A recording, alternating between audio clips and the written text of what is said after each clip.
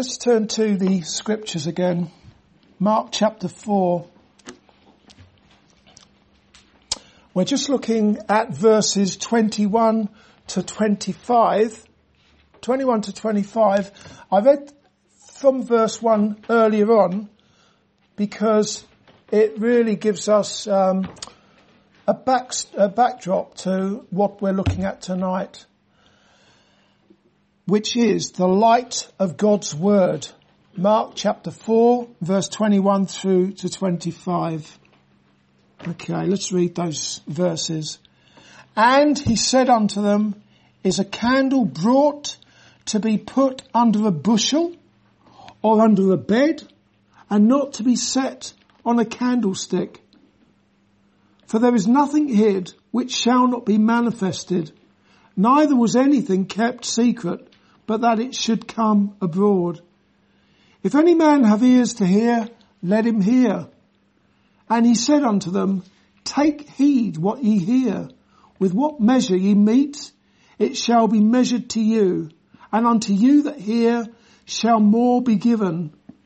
For he that hath, to him shall be given, and he that hath not, from him shall be taken even that which he hath. As you can see there, today's passage, short passage, it's more teaching in parables. For example, looking at verse 21 there, it speaks of earthly things such as a candle or a lamp, a bushel and a bed. Bushel means measure. And in verse 21, it refers to a basket which is capable of holding a certain amount. This passage serves as an addition and an application for the previous passage, the parable of the soils, the parable of the sower. We looked at that, I don't know when it was, several weeks ago now, and this really serves as a further application to it. Where do you put light? Look at verse 21 again. And he said unto them, is a candle brought to be put under a bushel or under a bed, and not to be set on a candlestick?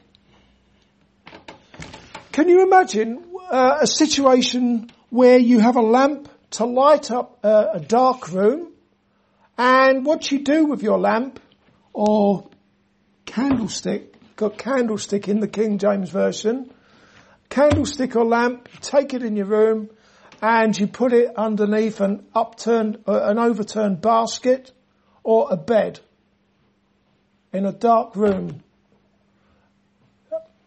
Obviously, if it's a candle, it wouldn't be a good idea anyway, because you'd need the fire brigade, wouldn't you? It would be a very foolish thing to do, but it would be silly anyway, wouldn't it?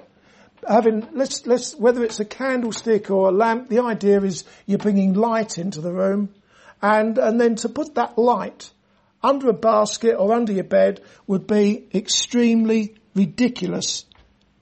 The light would be on, but it would be no good to you at all. And if you really want to look into it, back to that candle again, if you put it under a basket, well, I guess oxygen would still get to it, but it could snuff it out, couldn't it? You would not be able to see the nice things in your room if you did that, if you hid the light.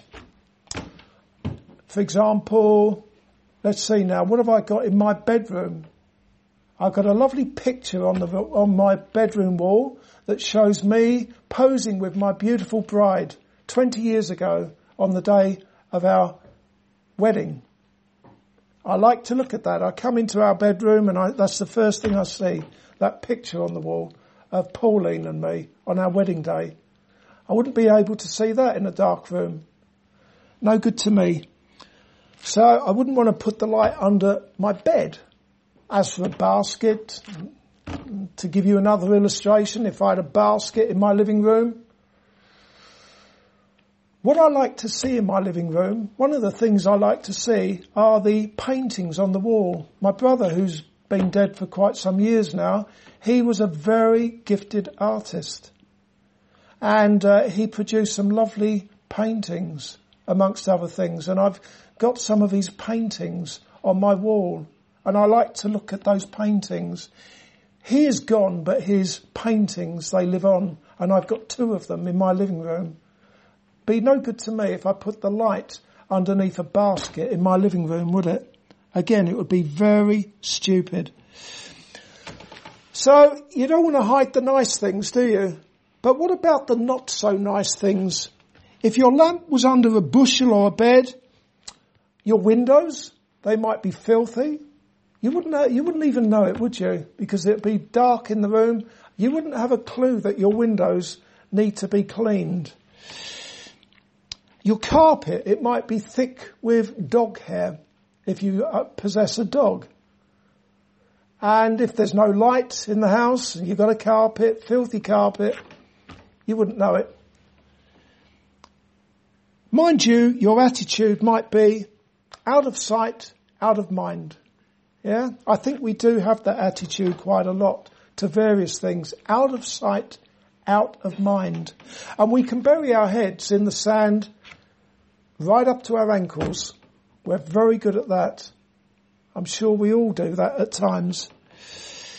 However, all said and done, light is desirable and it is necessary. Putting a lamp under a basket or a bed would be extremely foolish and something that only Mr. Silly from the Mr. Men you'd expect to do. In the Bible, what does light refer to? What does light, when you think of light and the Bible, what does light refer to? For me, I think straight away of 2 things.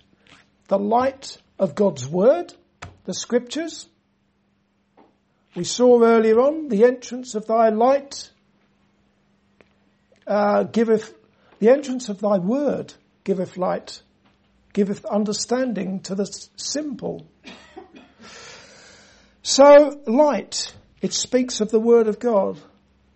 But ultimately, what else does the light speak of in the Scriptures? The Lord Jesus Christ himself. The one who said in John chapter 8, verse 12, I am the light of the world. I am the light of the world. This morning, we looked at Jesus saying, I am, didn't we? When he was in the Garden of Gethsemane, he said, I am. When the soldiers said that they were looking for Jesus of Nazareth, and he said, I am, or I am he, and they all fell back.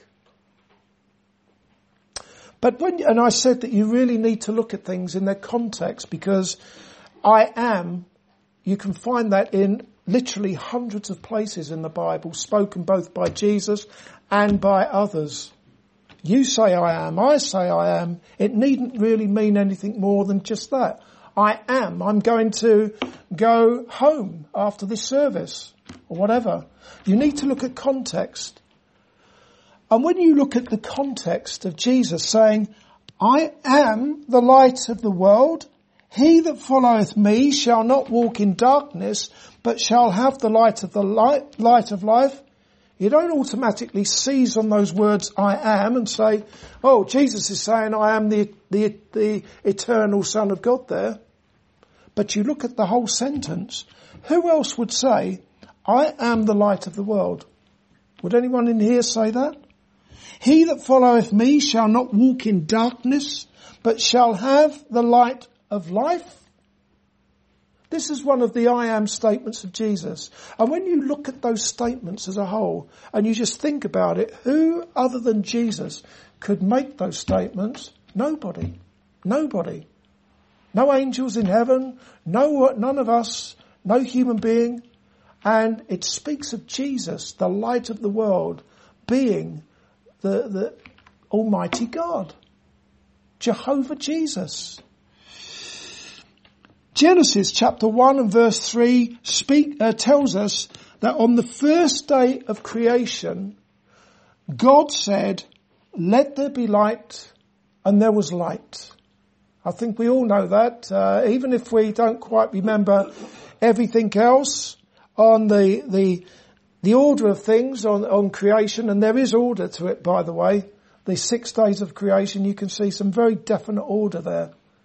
But even if you forget most of that, I think most of, if not all of you, will know that the first thing God said is, let there be light. And there was light, yeah? That's in Genesis chapter 1 and verse 3.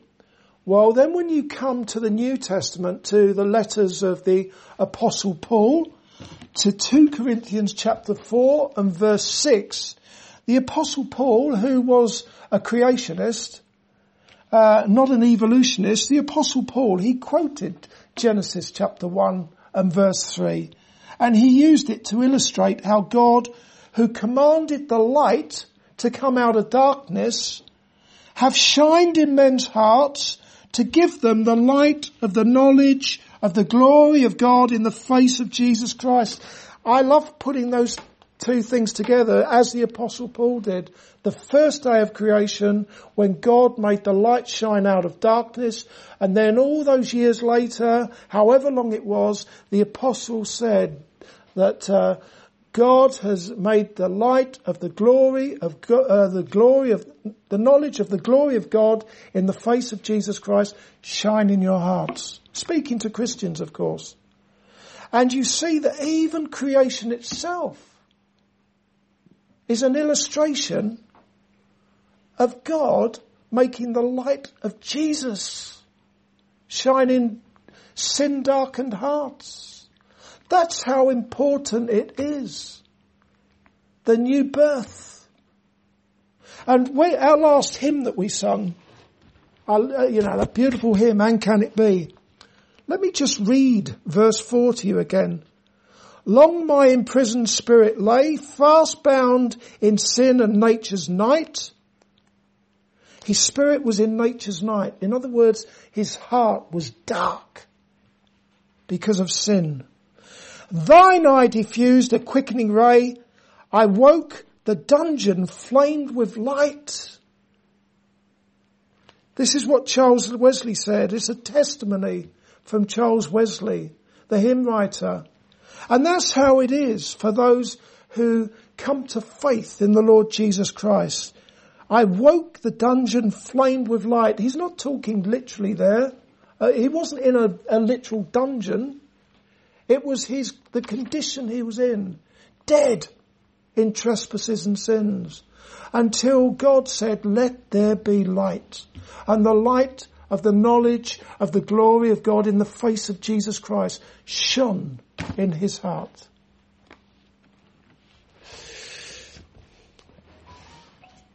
Therefore, God lights up sin-darkened hearts with none other than his beloved Son, the Lord Jesus Christ, the one who is the light of the world. And God does this through his word, the Bible. For example, we looked at it earlier on in Psalm 119 verse 105. The psalmist said, Thy word is a lamp unto my feet and a light unto my path. Sounds to me that he's speaking obviously as a man of God, and this is his daily testimony, and he is led, he's guided by God's word. And this is how it should be for all Christians, all of you here who belong to Jesus, all of you for whom the light of Jesus has shone in your hearts. Day by day you meditate upon the word of God, and that word that you read and you take into you, it's a light unto your feet, a lamp unto your feet, a light unto your path. And then the psalmist went on to say, the entrance of thy word giveth light. It giveth understanding unto the simple. And that takes me back to Charles Wesley's hymn there. The dungeon flamed with fire. That day when you first believe in Jesus. What a wonderful day. There's not a day like it. Having your heart enlightened or illumined with spiritual light means receiving knowledge of the Lord Jesus Christ. knowing him. This is life eternal, that they might know thee, the only true God, and Jesus Christ, whom thou hast sent. This is what Jesus prayed to his heavenly Father for his apostles and for Christians generally. It's about knowing Jesus and knowing him more and more. And you know Jesus more and more and more as you read his word, and the word of Christ, it richly dwells in you. Otherwise it's a very superficial knowledge at best that you have of Jesus. Unless you are someone who is regularly immersing yourself in the Word of God and not just flicking through the pages or reading the thought for the day.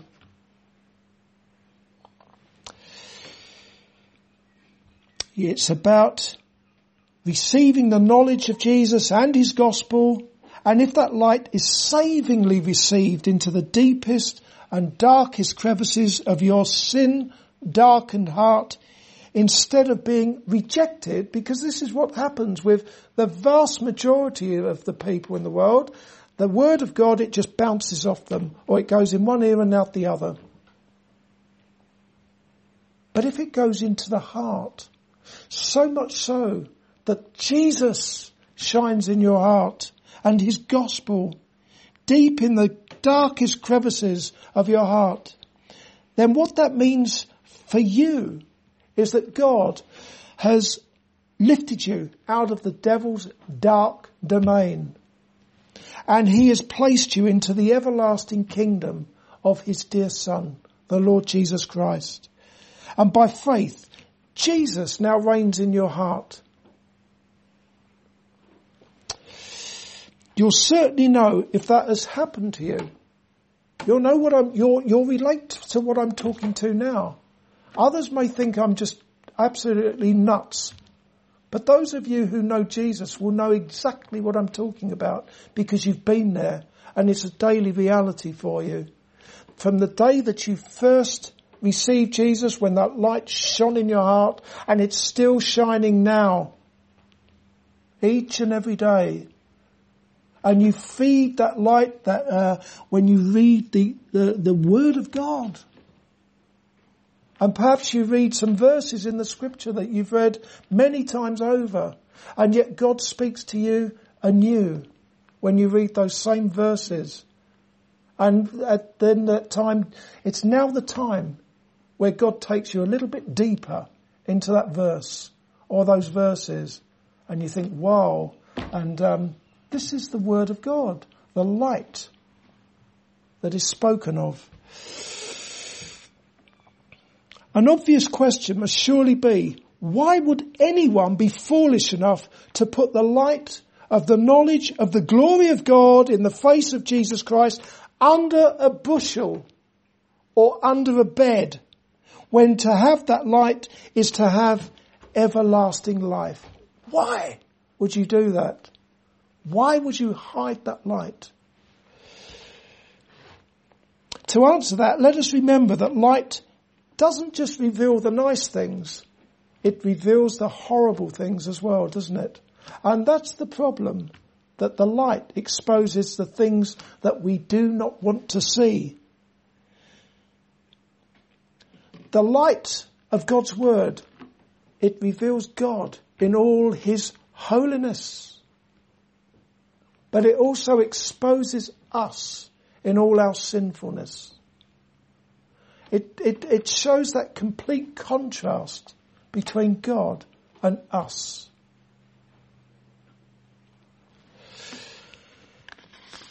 The Word of God, it's like a mirror. You look at that mirror and what do you see? You don't just see the outside. When you look at the Word of God, it lights up your heart and you see all the horrible stuff. Jesus, in Matthew chapter 15, he said, from the heart proceeds murders. Any murderers in here?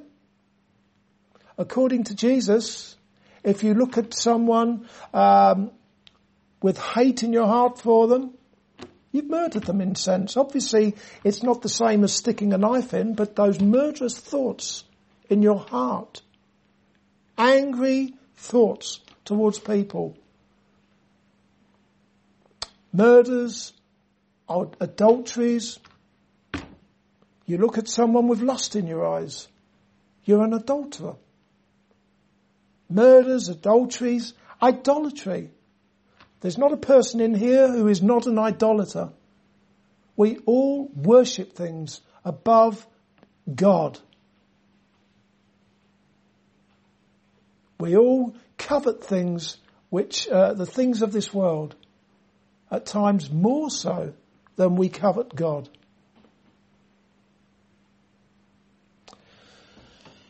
You know, for many of us, let's face it, Christianity, church, it's when you tot it all up, work it out, maybe 2-3 hours on Sunday. If you come to the meetings on Wednesday, it's another hour. Maybe a 5-minute read in the morning, 10-minute read, whatever it is you do, I don't know. Add it all up. Compare that to the time you spend on social media and the other things that you do. We all have our idols. And Jesus goes on explaining what proceeds from the heart. And that is what makes man unclean. His filthy heart.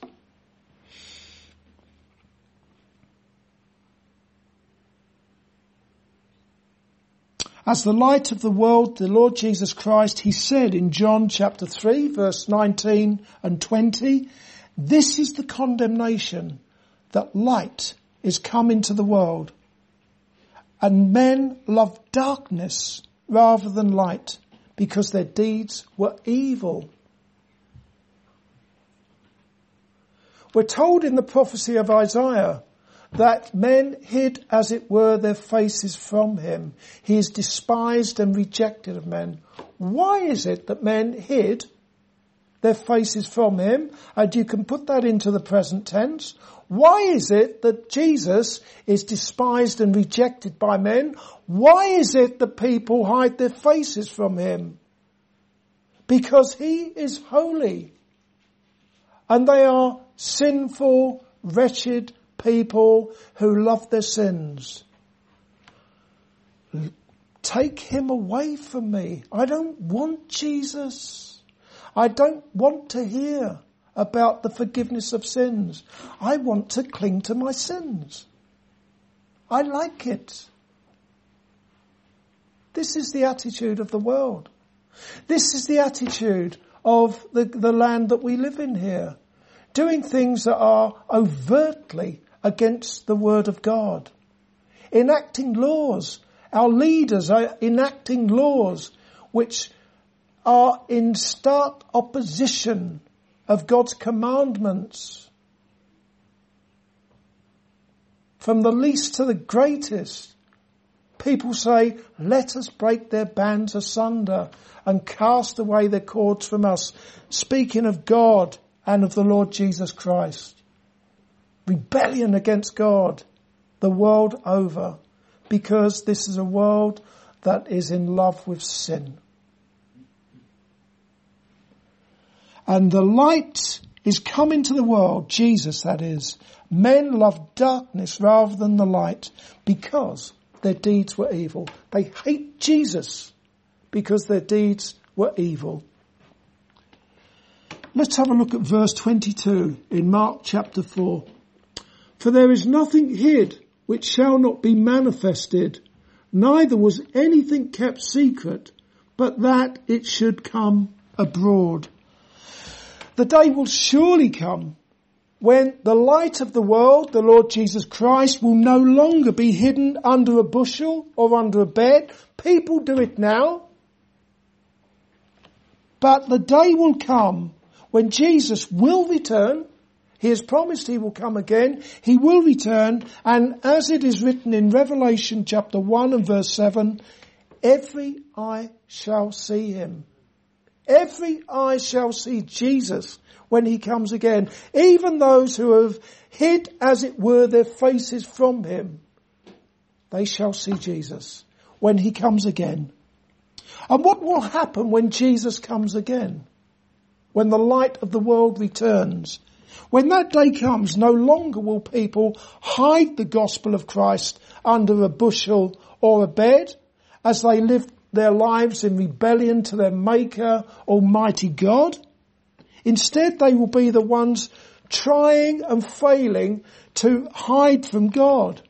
Instead of hiding God under a bed or under a bushel, they will be the ones trying to hide from the God and from the Son of God. On that day, they will say to the mountains and to the rocks, fall on us and hide us from the face of him that sitteth on the throne and from the wrath of the Lamb. Will that be you on that day? If Jesus was to come now, would you be taking cover under your seat, trying to hide from God?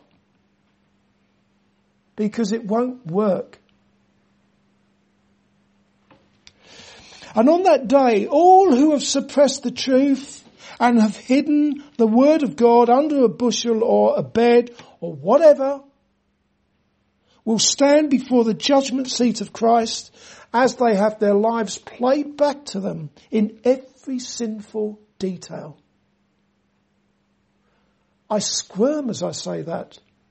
If my life was played back in every sinful detail, I would be so utterly ashamed.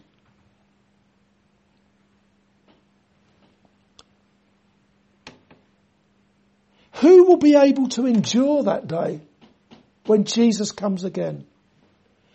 In the language of the parable of the sower, it will be those whose hearts have God's word of truth sown into them and they have brought forth fruit in their lives. And in the language of today's parable, it is those whose hearts have been illumined by the light of the Lord Jesus Christ. These are people who have trusted in Jesus for the forgiveness of their sins, and consequently they have lived their lives for the glory of God. It's not, in other words, it's not just a testimony of when you came to faith. This is something I was thinking about yesterday when I was cutting the grass. For many people, it's all, they go back 10, 20 years to that testimony, that conversion testimony. That is important. It is important. It's so important that you can read the Apostle Paul's conversion testimony, not once, not twice, but 3 times in Acts of the Apostles. So, there's no denying it's important.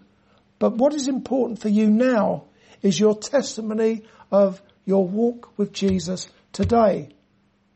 And then tomorrow, until he comes again, or whatever, till he calls you.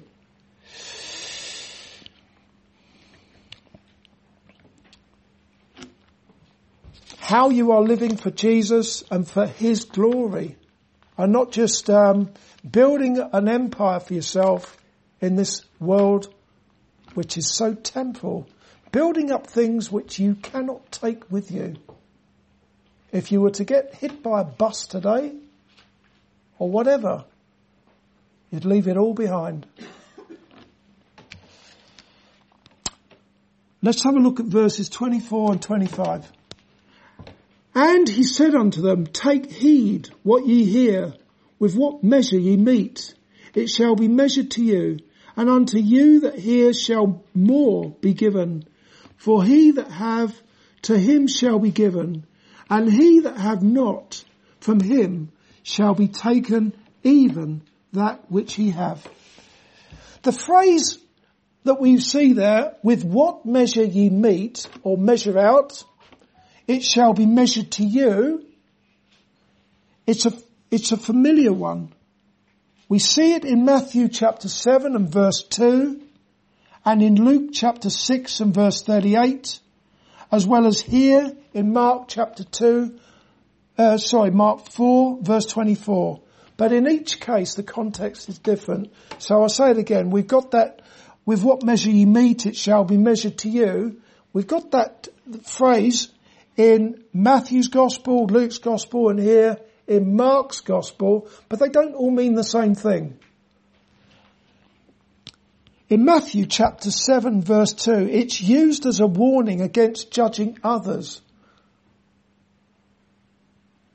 You can expect to be judged according to your judgment of others. We need to be very careful. That doesn't mean zipping it and never saying anything. You know, as a Christian, I appreciate it when other Christians, they rebuke me and they show me when I'm going off the narrow path. We need that. We all need that. But we need to be very careful about judging one another. There is a difference. One is done in love, and the other is done in a Pharisaic sort of way. And then in Luke chapter 6 and verse 38, it's about being blessed by God when you are merciful to others. It's a real blessing.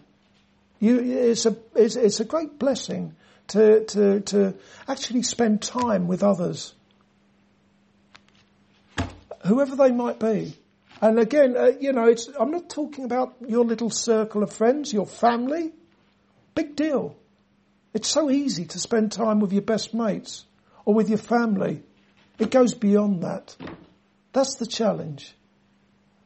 And again, I say, being blessed by God when you are merciful to others, that is Luke's Gospel. That's the measure ye mete out shall be measured unto you. Challenge for all of us here who belong to Jesus.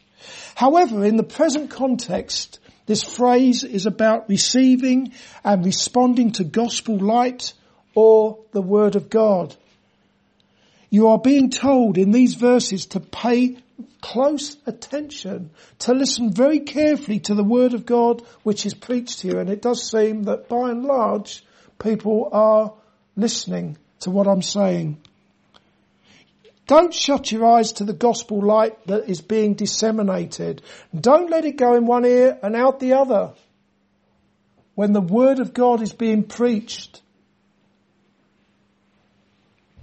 There is a basic principle being presented to you in verses 24 and 25, and that is that the more of God's precious truth that you receive and you inwardly digest and you act upon, you actually do something about what you hear, the more will be given to you. And that started with me. I've said this many times. This is a relevant testimony of the past before I became a Christian. When I first acknowledged God, I was in my 30s at the time, 36 years old I think I was. When I first acknowledged the reality of God, I couldn't stop there. I'm inclined to say that someone who does that, who would acknowledge God and not take it any further, really is a fool. How can you?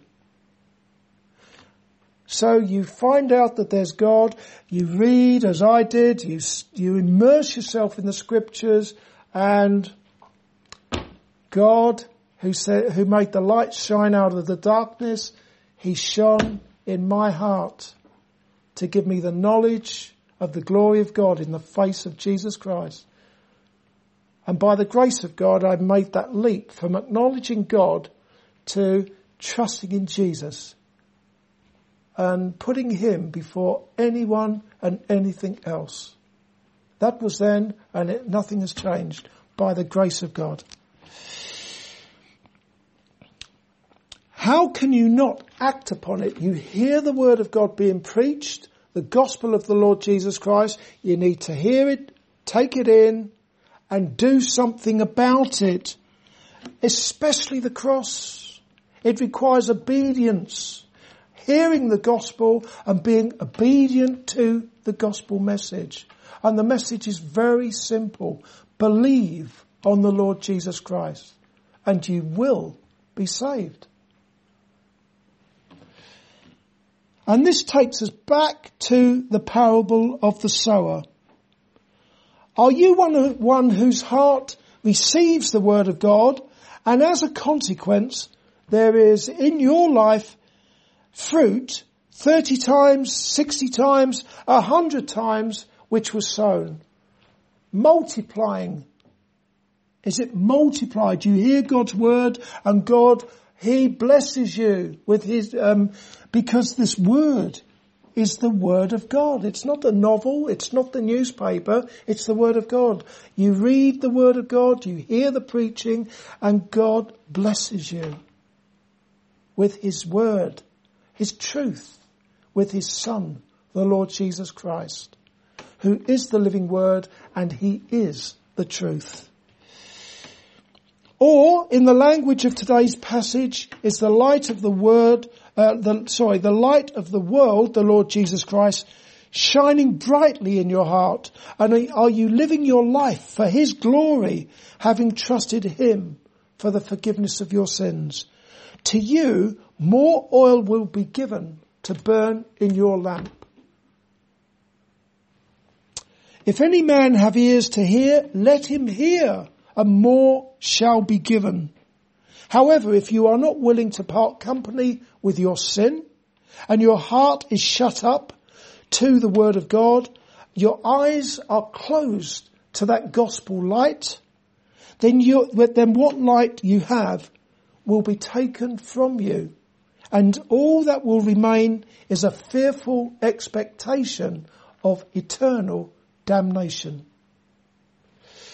May the God of mercy open our hearts, each one of us here, to attend unto the gospel of Christ for our eternal good, and most of all, for the glory of God. Amen.